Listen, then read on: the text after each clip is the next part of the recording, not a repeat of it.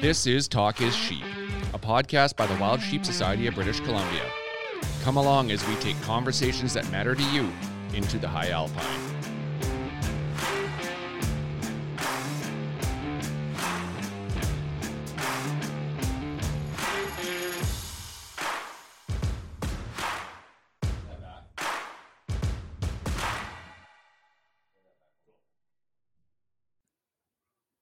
Mr. Hamilton, good evening.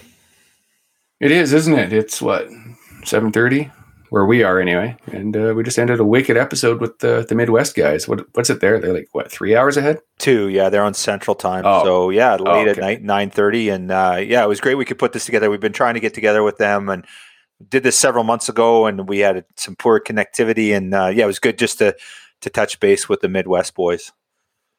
Oh, Nick's a great guy. I met him a couple of years ago in Reno, and we've stayed in touch ever since. And yeah, like you said, good chat, and it was a fun time. Yeah, good episode. Absolutely. So big topic of the day, I guess. Really, topic of the week is torrential downpours resulting in mass flooding, Lower Mainland. You know, a year of fire and floods and disease. You know, this is like. If you're biblical, you could say these are the last days, right? It's crazy. It's really scary. I just can't believe what we've seen with what's going on. And, our hearts go out to the people affected by the flood. Of course, we think of the obvious one comes to mind, the Sumas Prairie and the Abbotsford region, the Lower Mainland. But this goes all the way up the coast and, it's the interior and, Tank Hills flooded out. The Coquihalla shut down. It's pretty alarming, pretty disturbing, pretty scary. Oh, it really is, and it's far reaching. There's people that are directly affected by the floods and the slides and the highways, but there's people up here that are panic buying again, and the stores they're having fist fights over toilet paper and bread, and it's I don't get it. Didn't you learn 2 years ago that supply chains are fine? We're not gonna starve. You're still going to have something to wipe your ass with. It's ridiculous. There's ports in Rupert. There's ports on the island. There's ways around through the States, Alberta, Yukon, you name it. There's ways in, and people just, I don't know. It's biblical as you say, but I don't know what's happened to society, right? To be blunt, I don't know what's happened to society where you used to care about your neighbor and go over there and buy and bring them a bag of sugar and trade salt with them and stuff like that. Now some people are swinging at their neighbor for going for the last piece of bread. It's ridiculous. It's interesting. My wife and I were talking today, and one of her friends said that she was in the store and she went to get milk, and the milk was gone. There was none left, and there was a lady. She had 6 gallons of milk in her jug, and my wife's friend went up and grabbed them and said, "Nobody needs 6 gallons of milk," and walked away. And the lady didn't say anything. I'm like, wow, that's phenomenal. I don't even know what to say. It's crazy. There was somebody posted yesterday on Facebook about they saw somebody coming out of Costco with a case of lettuce, a flat, 24, 25 heads of lettuce, whatever it is. And somebody said, "Well, what do you need that for?" And they said, "I don't know, but I'm seeing other people buy it." It's fitting that we're the Wild Sheep Society because, well, it seems that a lot of people are turning into them, right? They just follow the flock, and that's a whole other conversation I'm sure we could get into. But as you said, our hearts go out to those that are directly affected by the floods and the slides, and one confirmed death already, and I'm sure that count will rise as cleanup efforts get underway. So we'll see what that looks like in the next month or two as they really dig into it, so to speak.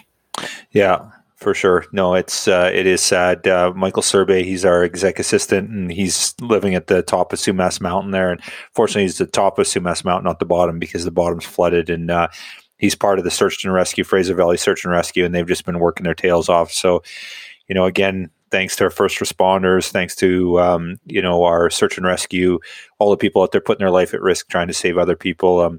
Crazy. Greg Rensmag reached out to us tonight and was saying that the sturgeon guides on the Fraser are ripping up and down between Mission and Chilliwack, taking people on their boats. Me, do you know who led that charge? No. Just saw the news article. Who do you think would lead that charge? Obviously Dean, right?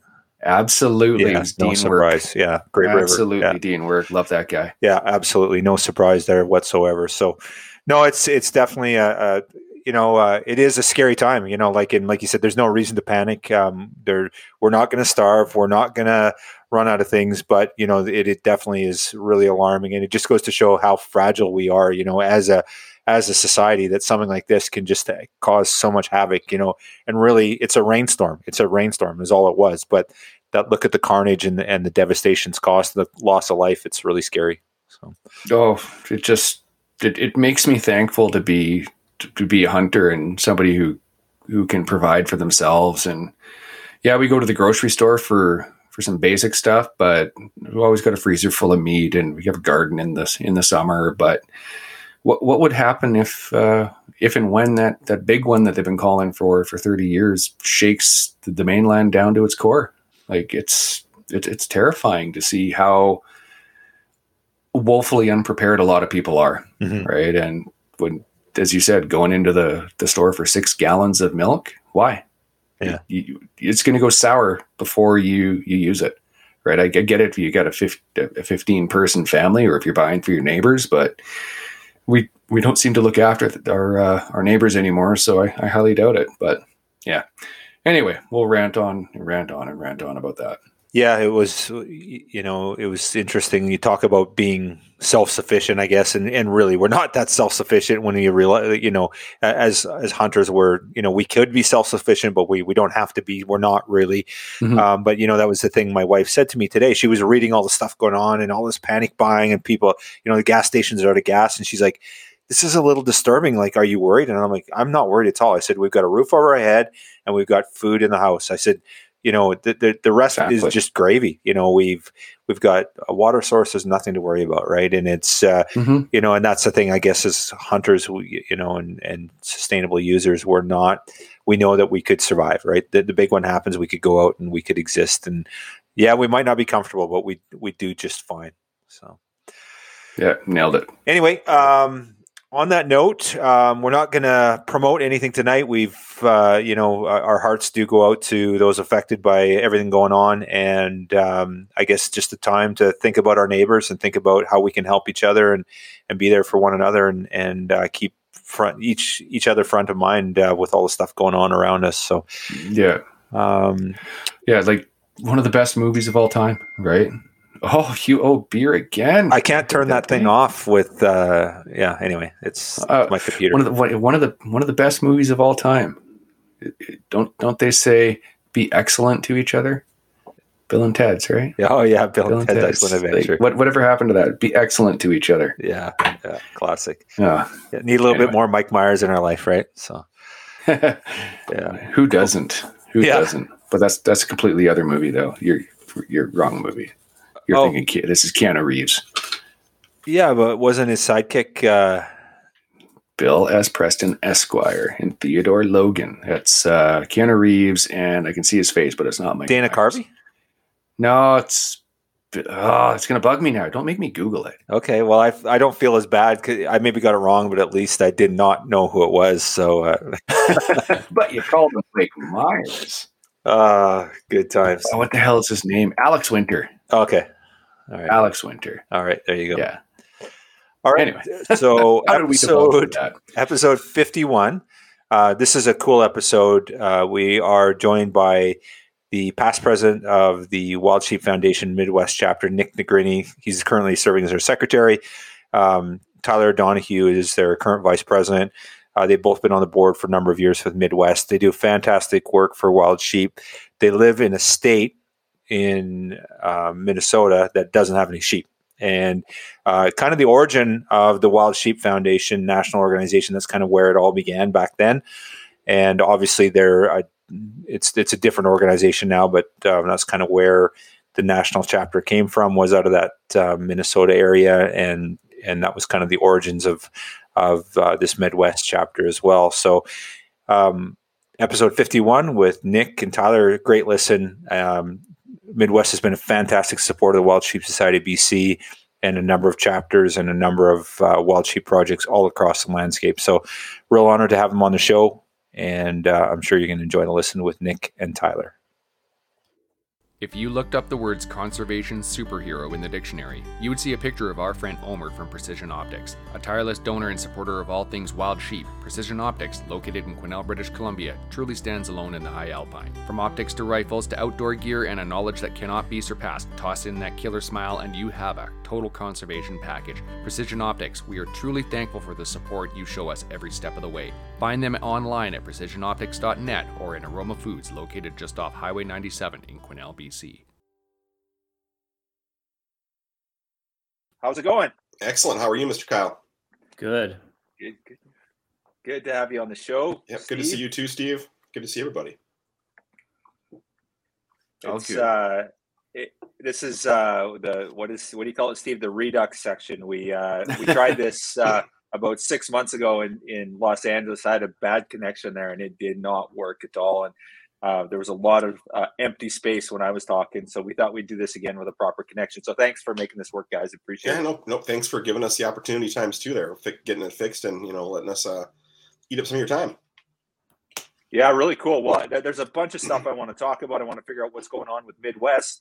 Sure. I want to share our guests a little bit of the history of the organization. I know Midwest has been a front runner in the wild sheep conservation world for forever. So like to hear about the history there, what's going on with the show, projects, all that sort of cool stuff. And then we got to hear about what's going on with you guys in your personal life, what you're doing for hunts. And I know, Nick, you got some stuff going on with the Wild Sheep Foundation as well, so want to go there. So lots to talk about tonight. Pretty stoked about it for sure. Yeah, absolutely. So thanks for coming. No problem.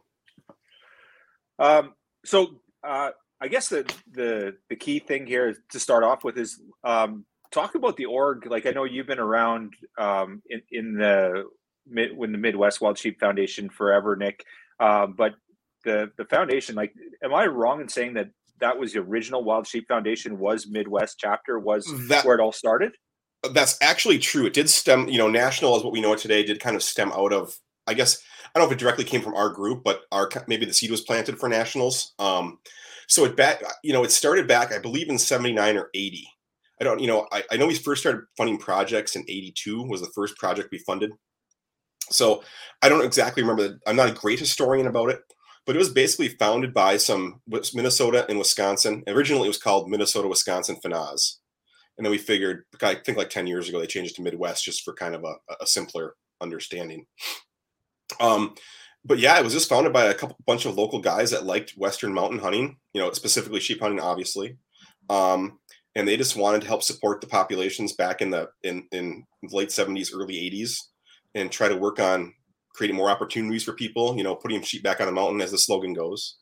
And that's where it really stemmed from, a small group of individuals. And some of those guys are still around today, like John Babler, Oscar Carlson. Those guys are on the advisory committee. I forget I forget exactly the name of the committee they're on, but those are guys that have been around forever and have, done a lot of great things for sheep over the years. So those guys and Steve Bruggeman's another one comes to mind. And there's some other guys that were long before me that were, very vital in making this all work and turned it into what it is today. Cool, man. So one of the things I find absolutely fascinating is your wild sheep populations in Minnesota aren't exactly thriving.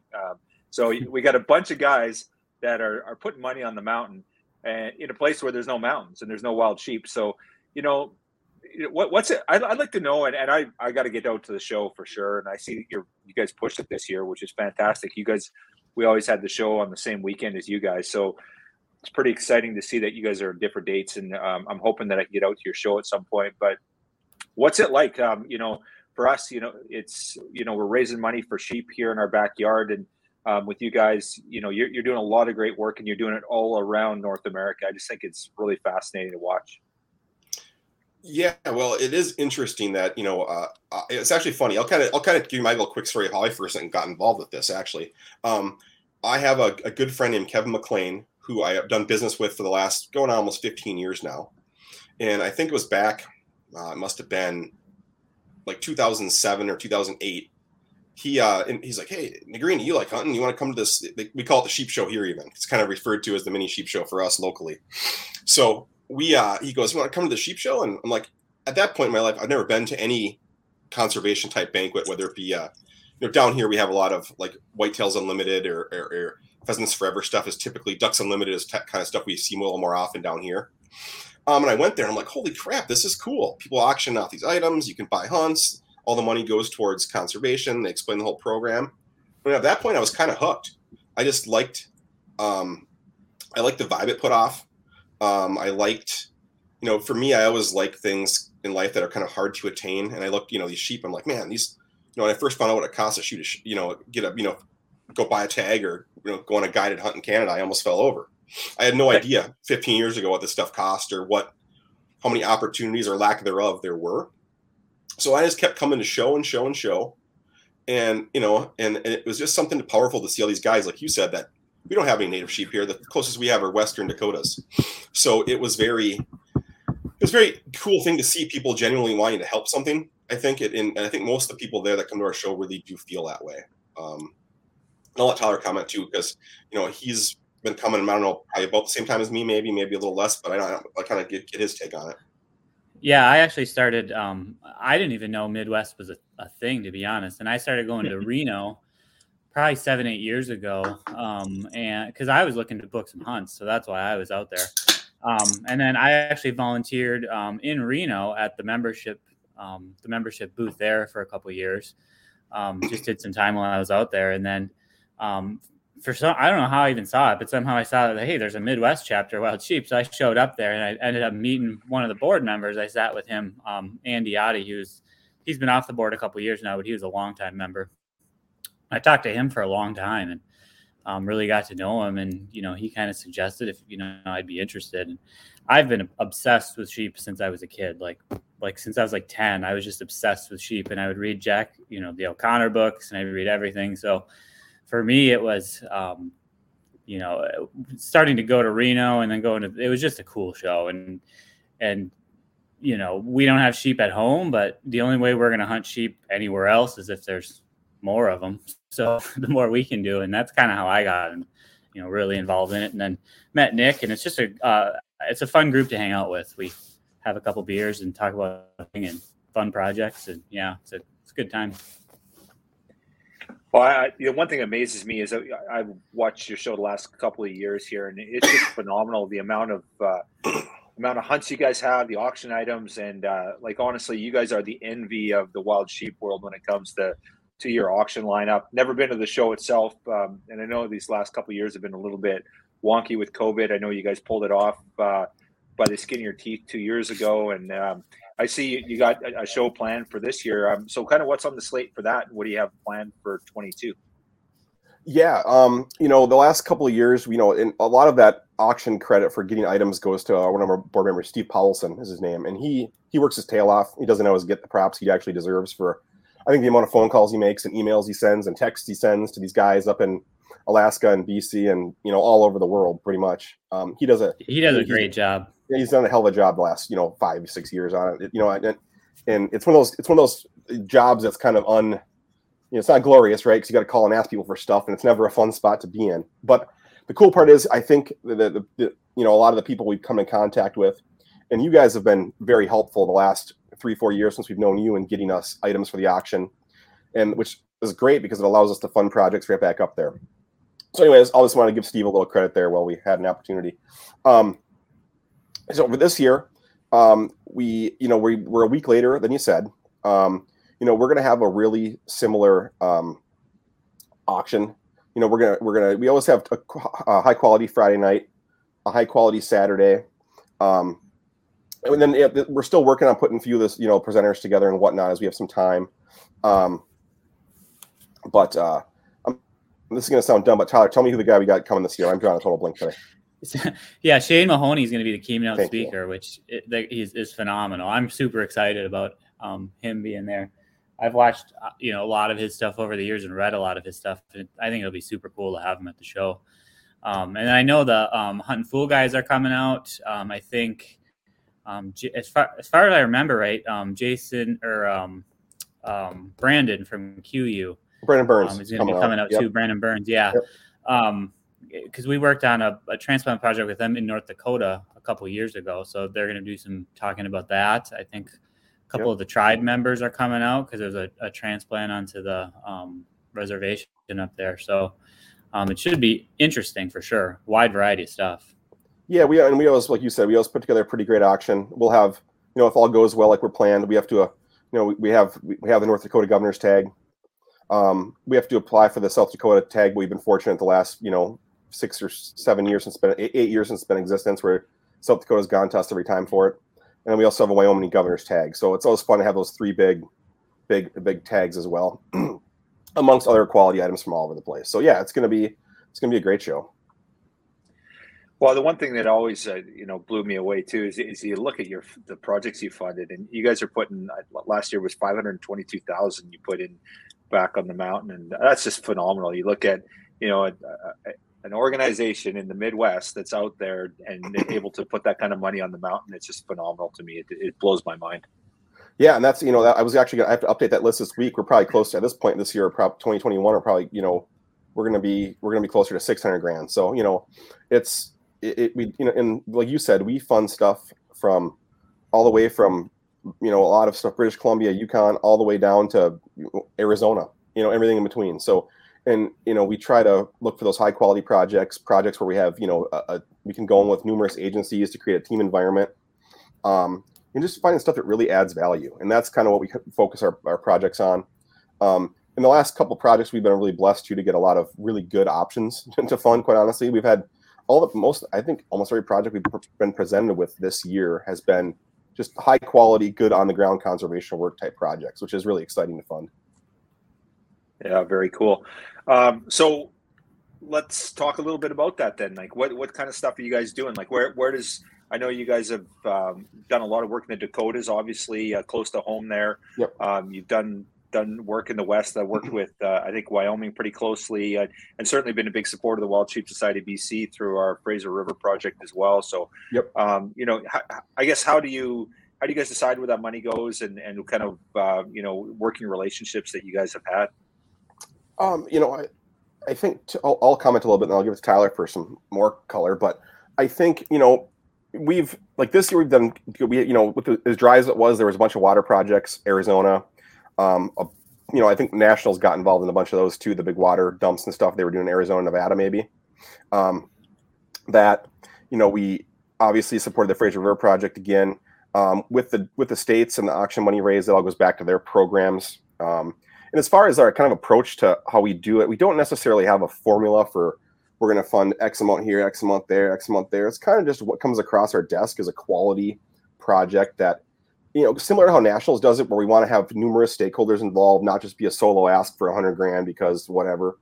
We want to see that there's going to be 2 or 3 or 4 or 5 partners in that to really make, that really shows us as a quality project. Another one we committed this last couple weeks ago was that there's a 3-pronged study in Washington, Idaho, and I believe Oregon. It's Oregon. Yeah. Oregon. Yep. Okay. They're doing a similar thing what you guys are looking to do in BC. The capture, collar, test, and eliminate if need to for the positive sheep. So that's when we funded. That's going to be a lot. I think that's going to be a really exciting project. Tyler, what else am I missing? Yeah, and that one's I think that one's over 3 years, if I remember right. It is. There's a fairly lengthy commitment on what they're working in. A couple of our members were out there at chapters and affiliates. Mike, our board president, and Steve, who he mentioned. And I know they went up through Hell's Canyon when they were there and saw a ton of sheep. And they kind of talked about that, that they were doing that out there and how successful it had been. So it's an interesting project. We just got involved with one too that there's a video that just came out about backcountry skiing in the Tetons and how it's affected like wild sheep. And so the people that made that are making another film kind of about the Whiskey Basin herd. which is actually the herd that we have adopted. That's kind of our adopted herd as a chapter. And just kind of about the agriculture and how the interactions and kind of just how that herd has struggled over the last, 10 years or so, or probably even longer at this point. So that one's going to be kicking off pretty soon. I know we just kind of funded them to get started on the video, and it's going to be a pretty in-depth video. Wyoming's kicking some money in on that. And those are the two just recently that we had funded. And the other recent one we're going to talk about, we still have to iron the details on this, but your guys' extension to that Fraser River project, Kyle and I were talking about, that 6-year project you guys were looking to, the board's behind it. We just have to iron out the exact details of what, who, what, where, when, and why. So you guys should be looking for that in the next couple of weeks, our response to that. But, I just wanted to let you know everybody's interested. It's just a matter of what level and what fine-tune the details there. So we're gonna work with you guys on that project going forward too. So. Yeah, it's very cool. And, it's a project that we're really excited about. It's kind of our flagship project. We talk about it a lot on this podcast. It's a 1.2 million we've got sort of allocated for that in the next 6 years. So obviously a huge undertaking, and the society is committed to $500,000. I think it is just shy of $600,000 over those 6 years. So it's a big project for us. It's our biggest project to date. And the cool thing is you guys have been with us right from the very get-go. You guys jumped on as a funding partner in year one. I think you committed just over 10 grand Canadian, just shy of 11,000 a year for 3 years. So you guys have been a big part of that and made it happen. And the real cool thing with that project for us is that it's like that tri-state project you just mentioned there in Hell's Canyon. Yep. Basically, we're using the same, science there. Test and remove, right? And that's really having a positive effect. And we've seen the lamb recruitment. I've shared those numbers with you guys. And the lamb recruitment year one was 0 with the ewe herd they had. And I think they had 21 with 42 ewes or something like that in year 3. So really, really positive. We're seeing that out of Hell's Canyon as well. The bios are just going crazy about it. They're super stoked about it. And we're going to be back out in the fields in February, March, I think, and capturing more sheep and doing more herds. And so it's a really worthy project and something that I'm really excited about. And just, when you talk to a regional bio and they get excited about the work they're doing, there's so many stories that aren't great stories in our community where they're, you try so many things and you're just not solving this disease issue, and they're actually having some successes. It's pretty exciting. So. Well, and for us, for me anyway, specifically, that's an exciting project to support, because I think it's one of those projects that versus doing a study or something else, this is more of a aggressive approach, I guess you call it. It's you're taking some really bold action, I think. And I think if everything turns out the way those preliminary numbers look, it's going to be a giant win. So that's really exciting, actually. For me personally, I think it's great. Yeah, we're really excited about that. It's pretty cool. Yep, definitely. So look, in the weeks to come, we'll have some harder numbers for you, but we're behind it. We just got to iron out the details, like I said, and we'll be following up soon on that one. So more to come. That's awesome. Well, we appreciate it, guys. Yeah, it's awesome, the support you've given us. And what it's done is allowed us to get those first 3 years in and show some good numbers so that we can move on. And the thing is, too, it's like anything else. You got to show some successes to get more funding for it, right? And we're able to do that now. And we get the government behind us with HCTF funding and other organizations, Wild Sheep Foundation, proper national, as we like to call it. They've been a big supporter of this project as well. So yeah, really exciting for us, and we're so super stoked that you guys are going to be involved going forward. So yeah, and likewise, we're happy to be involved. Definitely. Mm-hmm. Yeah, cool. Need to get you guys up here and check it out and get on a helicopter or something, which is tough to do. Neither Steve or I have had the chance, but that sounds. I don't know. Cool. I didn't end up like Kobe Bryant. I don't think it wouldn't end well. I don't know. That's I'd go. What the hell? Got to go some ways. Got to go sometime, anyways. We've been talking about coming up to your guys' show too. We got to do that at some point. Yeah, I've been, and now that we have a gap, that's one of these years, especially because that is the frustrating part for me a lot. Because I know there's a lot of shows that were the same week as me, and I think Alberta might have been, even Oregon's, Idaho sometimes. I know there's a lot of overlap in the shows, so that was always kind of it is what it is. But it would be nice to go elsewhere and check out what other people are doing, So. Yeah, Washington State was on our weekend as well. I think we maybe still are. We tried to move them apart, but we're having to. It's tough to accommodate everyone. It's that busy time of year, right? So absolutely, it is what it is. But so hopefully if our dates holds, like we're going to change it, moved up a little bit, it'll be allow maybe some of us board members to go to other ones and check out different. It's also for me, it's also a great way to get new ideas too. Because I think lots of times at these shows we tend to do things the same way because it works. But you go to these shows and you're like, holy crap, they're doing this. That's cool. That place is doing that. That's awesome. And I don't know. Even like chapters affiliates, you talk to guys and it helps you think out of the box a little bit, which I think is important too. So. Yeah, no, that's for sure. I think that's one of the strengths too with our wild sheep families. We're always out there trying to help each other. We're all kind of, doing our own thing, but there's such a great support system, and chapter and affiliates is such a great opportunity for us to get together and, build on what we're doing. And we've really seen our wild sheep community. I don't know, in my opinion, we're the leading conservation organization out there, the sheep community, right? And I think it's because of these strengths and the leadership from the Wild Sheep Foundation, and then all the chapter and affiliates working together too. So, yeah, definitely, pretty cool. So, okay, so any concerns about your show, about it not happening? Is there a risk with COVID? What's good? Like, before we went live, Tyler, you mentioned some issues there. I'll pass this to Tyler. He runs nursing homes, so he's right in the thick of this thing. Yeah. So I'm gonna let him talk. Yeah. I don't think we're gonna have any issues with the show. I think with vaccination rates where they are, with how far we are into this thing,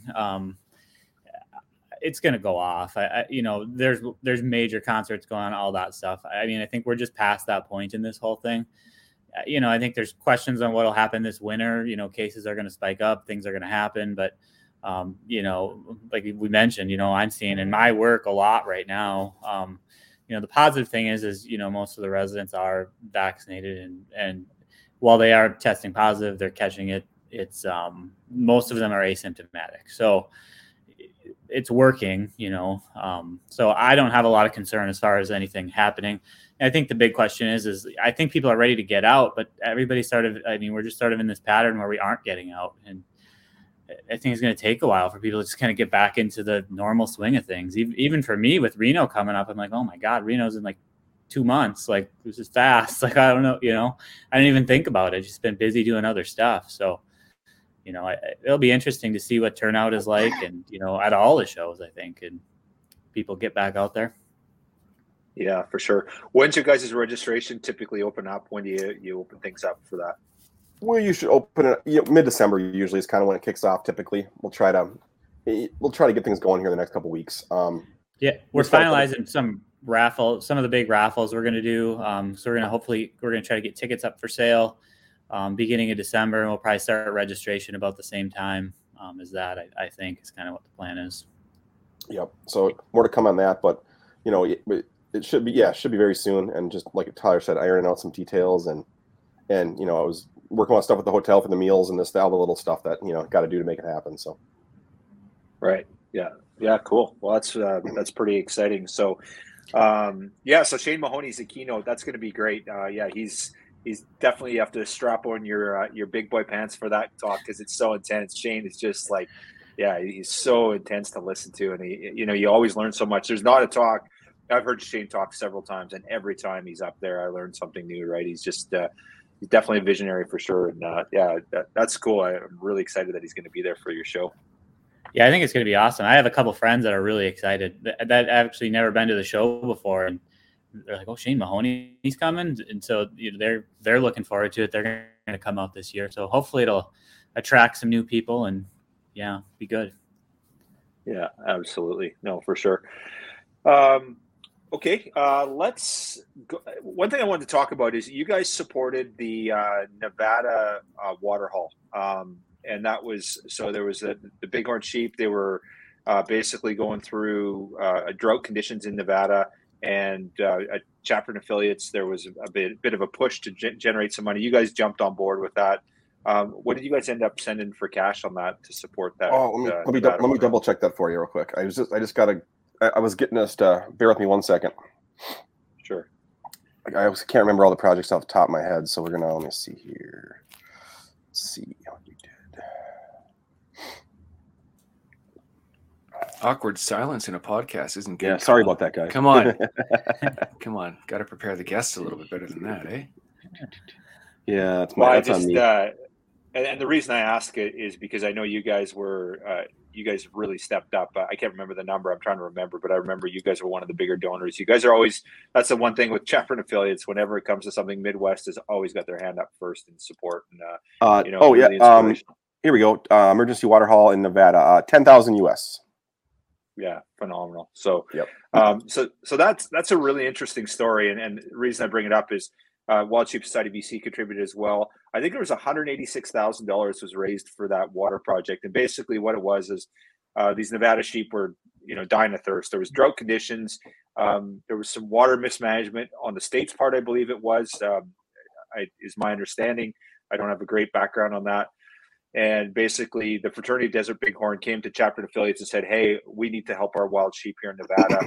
Can you guys step up? And over the course of that night and then subsequent few weeks after that, $186,000 was raised for hauling water to these water facilities in Nevada. So just a phenomenal show of support and really, really cool project. Yeah, those one of those ones where, and that's another thing we like doing too, these emergency need type projects where, hey, we got to do this now or we're going to lose all these sheep. That stuff's important. You got to jump on it. So we're always ears open on stuff like that where someone's got a need. It happened last year. North Dakota was doing I guess call it an underpass under the freeway. So the animals didn't get run over. So they were looking at some fencing stuff. So boom, call us up. We took care of it. So we're always on the look for those last minute needs or the last couple grand to ice this or ice that. That's a quality project. So that's the kind of stuff we're typically pretty quick to act on too. Our board's pretty digital and pretty good about kind of on the fly type things too. So that's we're all pretty flexible people, which is great. Yeah, and that's important to have, right? That's one of the things. If we can act fast and make a difference, like who can generate $186,000 like that and get 25, 30 organizations to do that, right? And I guess that's the fascination for me with our wild sheep family is we can pull that stuff off. We get together and we're like, hey, there's a problem here. Can we support? And we throw together 186 grand. That's phenomenal. Just the fact that a group of people can do that for conservation effort and pretty effortlessly, really, like to put that kind of money together. It's pretty exciting. Yeah, it's a big dollar amount when you think about, that much money in that short of a time. Like that's pretty impressive. Well, and when it came to our board, I think, kind of the going amount was $5,000. Somebody said, well, let's, they kind of said $5,000 would be really great. $5,000 US for us in Canada. It's like double, right? As you know, right. But so we were really excited about it. And one of our directors said, it was our treasurer said, you know what? We need to do more here. We need to step up. And there was no objection. And we just kind of, around the table, we said, there's going to be a day where we're going to need some help too here. And we just got to make sure we're there for each other. And, we ended up getting that $10,000 approved and supporting that as well. So yeah, I think it's a really big deal for our community. And it's pretty exciting that we could do that. And it's a great story that's told as well. So. And that is the same part. One thing I like about the organization as a whole, is kind of the teamwork mentality. It's not so much an I thing. It's very much that everybody wants to chip in and do good for the whole cause is typically what I've seen. I haven't seen too many instances of, I'll call it selfish behavior on top of this chapter or that chapter. Very often it's very positive and very, everybody's kind of on the same page is kind of the sense I get a lot, which is a nice thing to see. Yeah, absolutely. Well, I also noticed with Midwest, you guys are always stepping up at national. I think you guys underwrote one of the Less Than One Club hunts last year, was it? Or there was we didn't fully underwrite one, but I think we were like $5,000 or $8,000 towards one of the doll hunts, if I recall, off the top of my head. Right. But yeah, and that's something Tyler and I are really passionate about. Is I like the option to get people that maybe couldn't afford it, maybe don't have all the opportunities or are as fortunate as some that are in the wild. Because let's be honest, there's a lot of fortunate folks in the wild sheep organization. So I think it's really great to get these younger kids. And I love when like a 21-year-old kid wins those hunts. It's awesome. So I think it's really important to, not only, help work on projects and in the conservation itself, but give as a person too. And it's a fun thing to watch someone that couldn't win one. So it's pretty cool. Well, and for those that have been to Reno, or maybe for those who've not been to Reno, the Less Than One Club is about the most fun you can have. Like it's it's the funnest thing at Sheep Show, and like it's just a rowdy atmosphere, and everybody's having a good time, and you watch some of those people win those hunts. It's just an awesome thing to see. So it's just cool. It sucks. It sucks though when you hear somebody's name and you realize they're not in their room and you're going, oh shit. But then you're going, oh, this is good. I still got a chance. Yeah, you're kind of happy and sad at the same time. Exactly. No, I get it. Yeah. It's kind of like the Life Members Breakfast Desert Bighorn hunt. Poor people is up sleeping, or I've heard the stories where guys are upstairs passed out or whatever still, and they get called, and it's like, oh well, hey, that's the rules. It is what it is. I'm in on that this year. I ain't sleeping in. Nope, absolutely not. Well, you got to drag your ass downstairs. There's that one story of one of the guys that he had to go to the can. He went to the bathroom and his name got called, and he heard it over the loudspeaker, and he went running, and he didn't get there in time. It's like, oh my goodness, that's brutal. Can you imagine that? That's like 30 seconds away from. Oh, that would be painful. I would have just kept running to the airport, like just gone.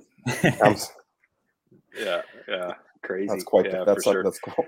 That guy's either really unlucky. That guy's really unlucky. I tell you, that's crazy. Yeah.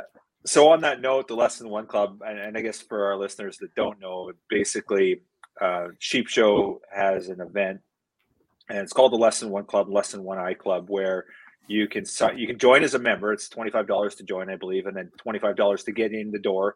Free beer, which is great, and great time. And there's a bunch of stuff going on, and then they give away all these sheep hunts. And basically, if you haven't got a sheep before, your name goes in the barrel. If you've already got one, it's basically the only club you ever want to get kicked out of, right? So that's right. The premise is you haven't got a sheep, and this is an opportunity for you to go and get a guided sheep hunt. Great opportunity. And there's a whole bunch of other stuff they give away. It's incredible, the sponsorship for these hunts, and they draw the winner, and then you effectively get kicked out of the club because you're going to go hunt the sheep. So lots of fun. Obviously, if you've got a sheep before, you can't have your name in the barrel, but you can still attend the event. So you can still go drink beer. Yeah, we do exactly. Tyler goes every year. I'm still hoping to win, but Tyler goes and drinks beer, so it's perfect. It works out great. And I also happen to like beer, so it's a win-win for me. So that was my segue. Let's talk about that, Tyler. I seen. I think you've killed a Dall sheep. Talk a little bit about your sheep hunting career for us. Yeah, I hunted Dall sheep twice. I've gotten 2 Dall sheep, and like I mentioned, like since I was a kid, I've just been obsessed with sheep hunting or wanting to hunt sheep. And I actually, when I was 23, I got my first job out of college. I spent 25% of my gross income that year, and I shot a Dall sheep and a moose in Alaska. And ended up the guy that I hunted with. They had a cancellation the following year. So I went back when I was 24 and I shot a second Dall sheep. And I've not hunted sheep since. I hold out hope. I'm 36 now. I've been building points for sheep since I was like 16. So I've got a ton out west. And I still hold out hope that one day I'm going to draw my sheep tag. The more points I get, the less hope I have, but I try to keep it going. But no, I've kind of, so that was the last time I hunted sheep, and, North American sheep anyways. I've hunted internationally a few times, and I tend to do that more than anything, just because, for me, for the price of a stone sheep, I can hunt ibex probably 5 times. So, I kind of reroute some of my money that way, but yeah, so it was 23 and 24. And I spent a lot of my income, and I don't regret it. Yeah, very cool. And so, Nick, tell us about you. How's your sheep hunting career going? Well, I'm still an active sheep virgin, so there's that. So no, it was interesting because I got into hunting. I'm 41, and I didn't really get into hunting till I was late 20s. So this has been a late kind of. My parents are from Upper Michigan. My dad hunted deer and grouse growing up. But when his dad passed away in the late 80s, he kind of stopped hunting. So what got me going was the first hunt I ever bought, the first hunt I ever went on was a whitetail hunt from a wild sheep event, actually, is how that went down. So I was a late start, so I didn't get in the whole point. For those of you guys that are listening in Canada that don't know, to apply for sheep hunts in the U.S., it's a ton of applying, a ton of years of waiting, thousands of dollars a year on useless tags that you'll never get anything out of. So it's a game of playing the odds. Eventually, hopefully you'll get drawn, and that's typically how these bighorn and desert bighorn hunts go. In Alaska, you can obviously pay, or just like you can in Canada, but a lot of people are income limited, obviously, on that stuff. So my dad last year was fortunate enough to go on a raffle, and he won a doll and a mountain caribou hunt up in the Yukon, and bequeathed it to me. So in 2024, I'll be going up to Yukon with Chris Widrig and giving it my first stab. So that's when my first adventure goes down. But other than that, a lot of Colorado, Montana, elk, deer stuff running around the U.S. A lot of whitetails, turkeys, just any opportunity I can get to go out, I typically take. So, but yeah, the first mountain extravaganza is 2024. So I hate to wish time to move faster, but I kind of want time to move faster, if you know what I mean. So it's, Yep. It's kind of an odd spot to be in. Yeah. Yeah, no doubt, for sure. Now, your daughter, she went out and ended up getting the antelope this year or something, didn't she, as well? Yep. Actually, I and Lee Ledford, which we all went to Montana antelope hunting with one of the guys who donates to our outfit called Joe Leo. He's a younger kid. I think he's like 25. Just started his own elk and antelope and deer guiding outfit. And we went out with him, and my daughter Josie's 16, and she took her first, or actually second antelope.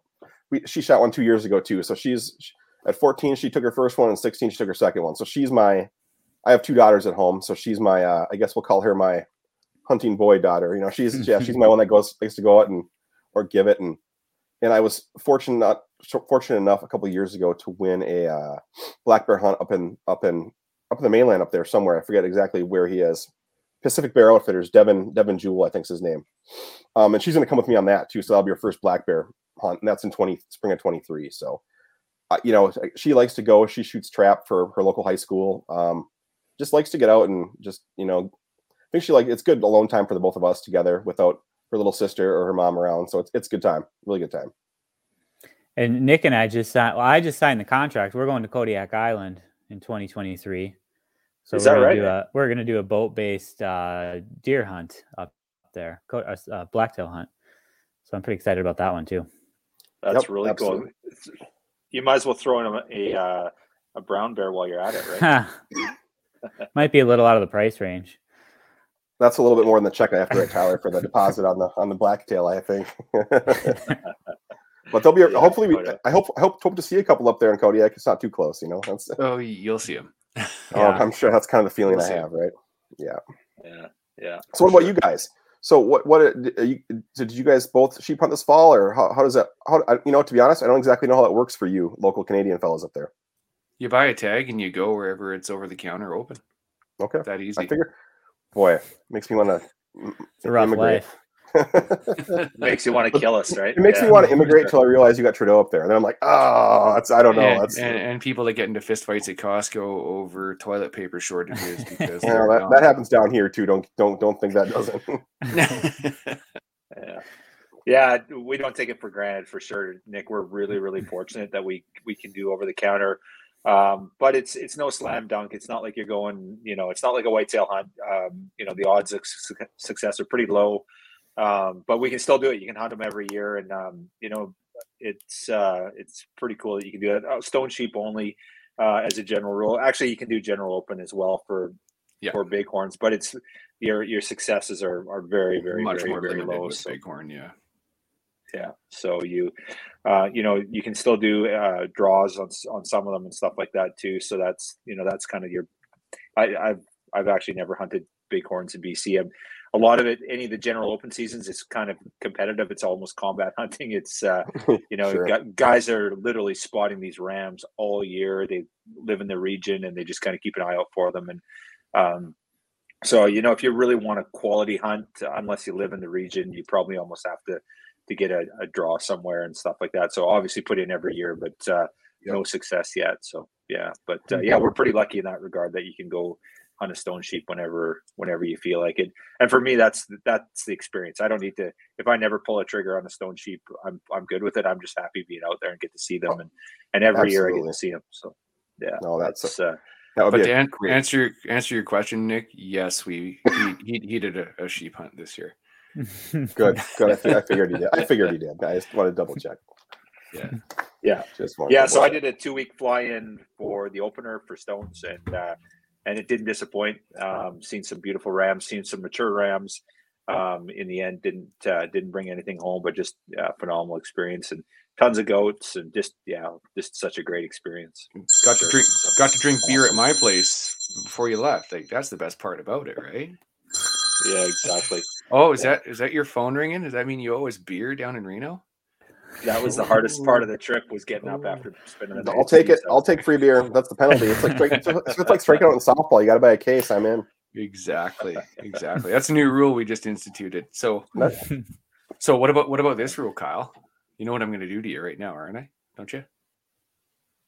You better be quick. Attaboy. Nick, where's yours? Oh, Nick? you know what? Nick. Hang on, it's here somewhere. It's here somewhere. Okay. Hang on. It gets a free pass. So where did I put it? to Reno, I'll have a challenge. Dude, I got it. The challenge coin. You know how many times I've got Kyle on this podcast, dude, without having a coin. I'm actually disappointed in it, though. That's okay. All right. Well, the beer. You know what? I will. I feel shameful for not having that thing here. Where is it? God damn it! Hang on. I'm digging through every jar I got up here. For those that don't know, we're looking for challenge coin. I flashed mine, and Nick is digging furiously. Well, it's not like Nick knew he was doing a Wild Sheep Society BC podcast or anything, right? So. Yeah, exactly. Who would have thought? Oh, hey, 1 second. He's really committed to this. I'm very impressed. This is great. I'm loving this. Nick is getting sweaty there. Best I can do is a sweatshirt. Okay, wear it all the time. Actually, both my daughters have them, and they wear them to school. You'd be proud of them. So they both got them. We'll take it. Thanks. That's great. So Tyler, what you get up to this fall for hunting? What do you go after? I was out in Colorado. I've kind of got a muzzleloader obsession. Like Nick will tell you, if there's anything you should ask me about, it's muzzleloader ballistics and weird goats in Asia. He can talk you to sleep about both subjects. It's pretty good. Yeah, I guess. It's impressive. So I did a muzzleloader elk hunt out in Colorado, and really got into a ton of elk and a ton of bugling, and was into the herds. Just never was able to get anything. And then was just out 2 weeks ago with my wife. Drew a mule deer tag in Colorado, and so we were out there, and she got a really nice mule deer. Nick found the coin. There we go. Sorry, I was. There we go. A little late, but I had to interrupt with that. So there we go. I got her. So my wife, I took her mule deer hunting on our honeymoon. For her very first big game hunt, and she shot a spike. We hadn't been out for a while, and so she shot. It was a 3x3, but really nice frames, mature deer. So we got that. Came back here. We just finished Minnesota rifle season. Saw a few deer, nothing crazy, and then I'm heading out for muzzleloader season in Nebraska in 2 weeks. So we'll be hunting mule deer and whitetail out there. So it's a decent fall. Yeah, sounds awesome, man. That's pretty exciting. Yeah, for sure. What about you, Nick? You got anything else on the go for this fall? Or are you done now? I shot a smallerish whitetail on Thursday a week ago. Yes, a week ago to tomorrow actually. So for Minnesota, that's a big deer. For Minnesota, that actually is a fairly decent deer. No, I shot that last Thursday. And then the area I hunt in Minnesota allows a buck per each weapon style. So it'd be archery, firearm, and then muzzleloader. So I forget when our muzzleloader season starts. Usually first 2 weeks of December, I think, something along those lines. So I might go back down there then. But other than that, shot the antelope out in Montana. It's been kind of a quiet fall, which has been okay, but a lot of other stuff going on with the kids and whatnot. But so then it will be turkeys in the spring. That'll be the next thing in May. So that'll be the next thing going. But other than that, it's going to be kind of a quiet winter, I think. Yeah, right on. Steve, why don't you talk about your sheep hunt? We saw a mountain. If that helps. Is it a nice mountain? From the ground or from an airplane or what? Yes, to all of the above. Yeah, we did a fly-in hunt in, was it mid-September? It was supposed to be 10 days, but the weather turned day one, and we came out on the 13th day because the planes couldn't get in, and they were canceling flights, and the snow was everywhere, and it was freezing, and yeah, ended up we were there for caribou and goat and sheep if they were around. Greg and I hiked up a mountain bowl or into a basin there, and it was chest high willows and snow up to our knees in some spots, and it just got too dangerous the minute we crested. And I was like, you know what, we'll head back down. And we ended up I don't even want to call it a consolation prize, but ended up with 2 great big bull moose that we took home. So nice. One of them was 454 pounds deboned at the butcher. So hey, I'm not going to complain about that. Well, you got vittles. You got vittles for all year at the minimum, so that's pretty good. Exactly. But probably smart move to turn around before you avoid some real trouble, though. I'd have to say, yeah, right? yeah. We got up there, and it was Greg and I looked at each other and went, "Yeah, we're 100, 200 meters away from cresting over the ridge and looking down where we wanted to look, but it was snow-covered boulders, and no, bad idea." So pretty sketchy. Sucked. But even the caribou were gone, and yeah. Saw a couple of moose, a couple of grizzly bears, a couple of wolves, and yeah, bagged a couple of beauty moose. You had an adventure at the minimum, so that's good. Exactly.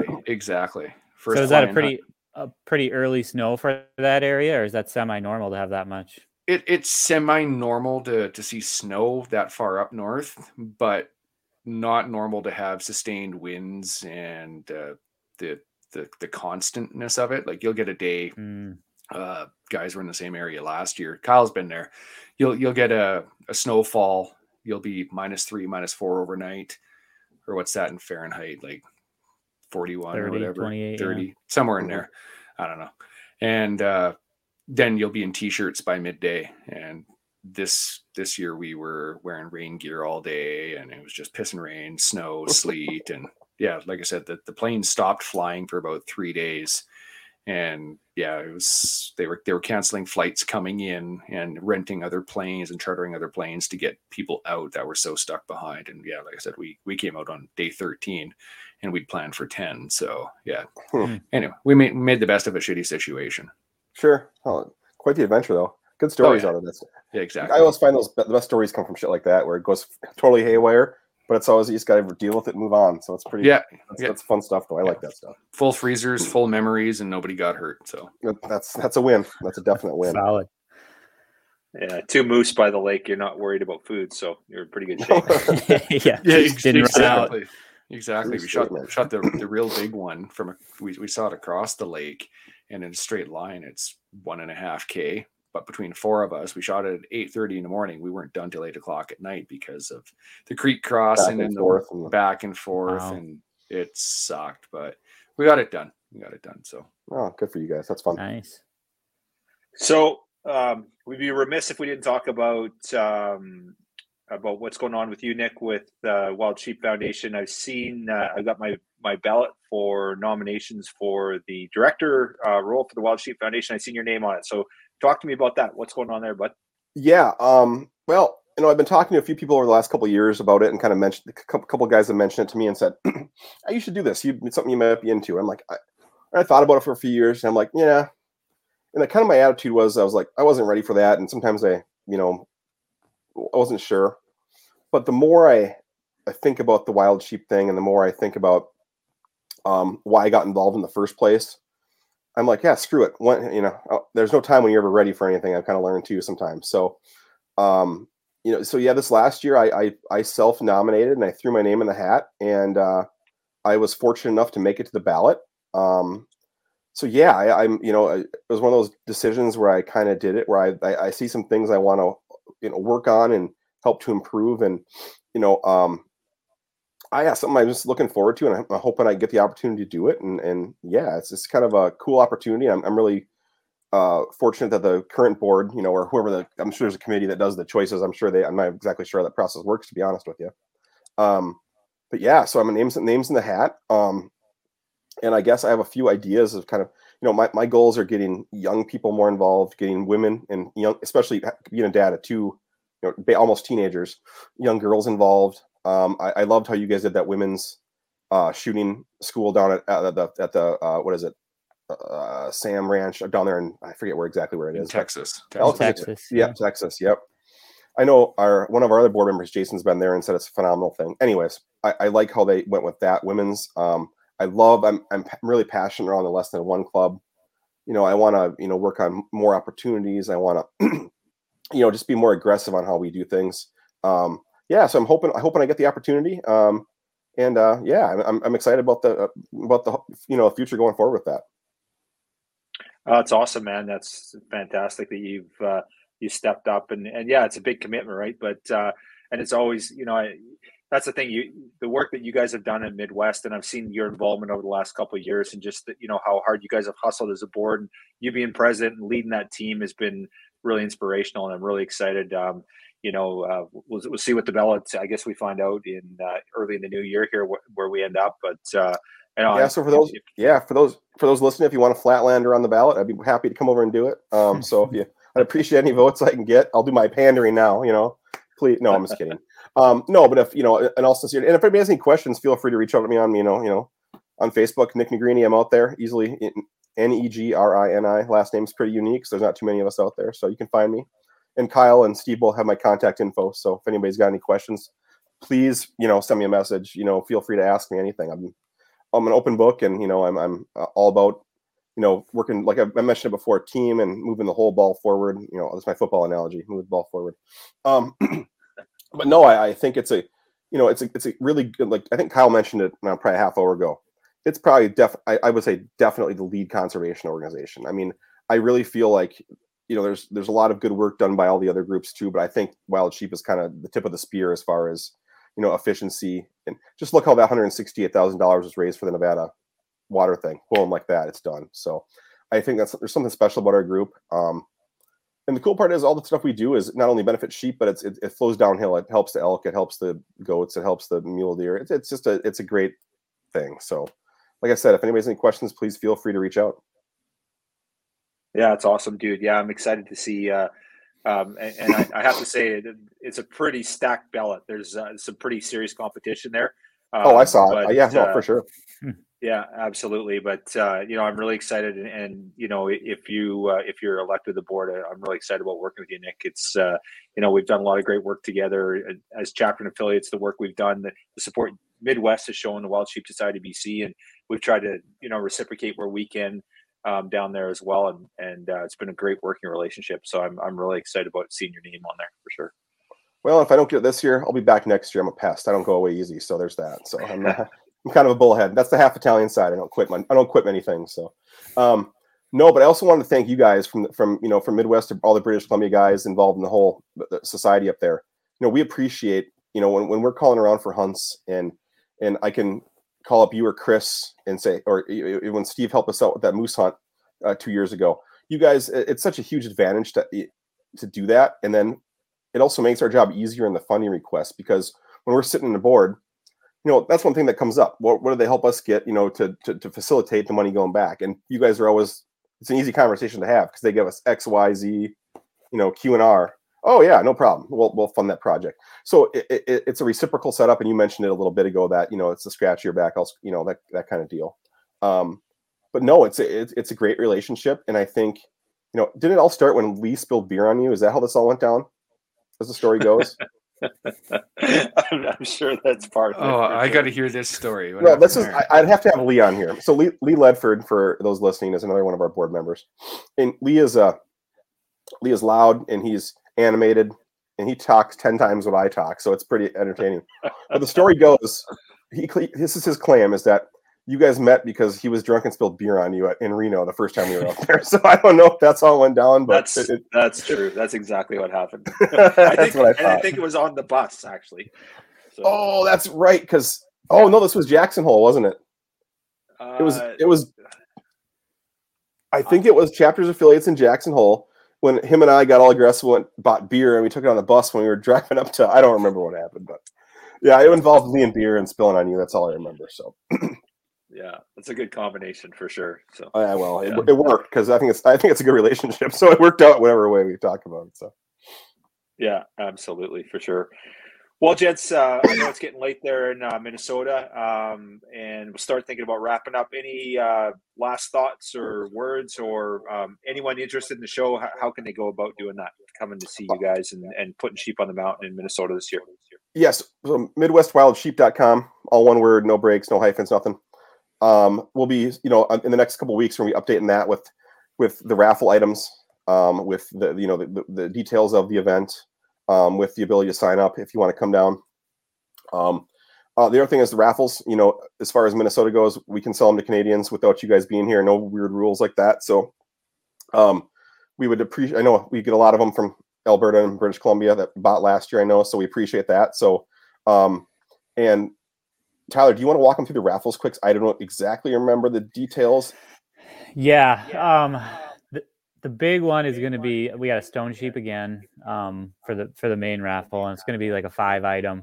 I think Cooper rifle will be second prize. Yeah, Stone Glacier pack, Sitka gear, a few other things like that. And then we've got a New Mexico guided elk with a landowner tag, and it's in, if I'm remembering right, I think it's in Unit 15, which is the muzzleloader archery only unit.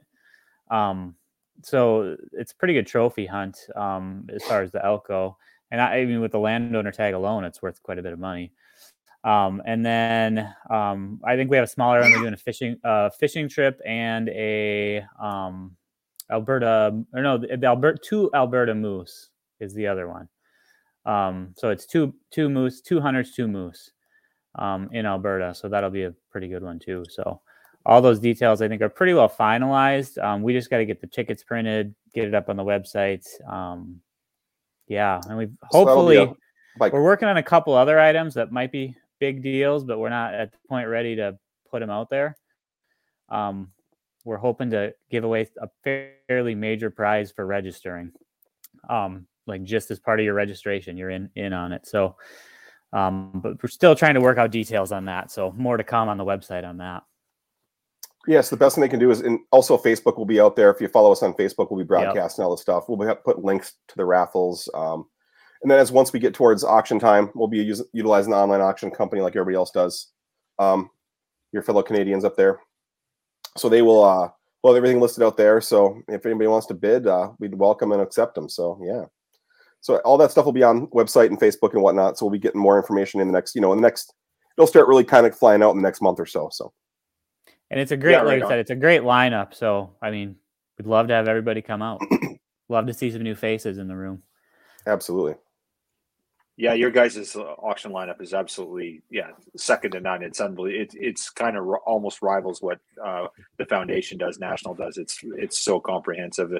We'll definitely be happy to share the raffles and your auction lineup as well once you guys got that. So just be sure to share that over as we did in previous years. So always happy to support you guys. So want to say thank you very much to both of you for taking the time tonight and coming to see us. We appreciate having you on the show.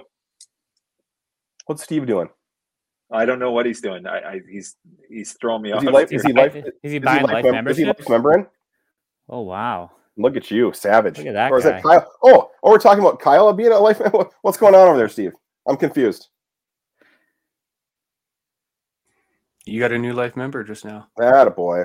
Nice work. What a guy. Look at that. That's impressive. Wow. Okay. Well, from the Monarch BC member, I thank you. Yeah, that's perfect. That's good. I used Kyle's card. Perfect. That's awesome. Hey, we appreciate it. Well, there'll be a plaque coming your way about showtime. We get them printed right before the show, so it'll be probably March time. You'll see one coming your way. So, attaboy. And Nick will buy you beer in Reno for that too. I will buy you beer in Reno. Yeah. I will absolutely. We're racking up his beer tab. Let me guess, at the Less Than One Club, right? No, I'll buy you fancy casino beer. Oh, not Blue Moon. No. That's impressive. Oh, and also, I forgot to mention we will have a booth in Reno again, like we have in years past, and we will have our raffle tickets out there for people that are coming down from BC that want to we'll have them in hand, so you can just buy them right there on the spot. So awesome! I'm going to start saving up now. I can't. Yeah, afford it. Me too. I know.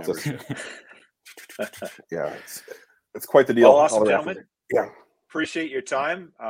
Thank you guys for thank you hanging out with us tonight. It was a good time, and yeah, look forward to seeing you down in Reno, Nick. It's going to be fun. Absolutely, as always.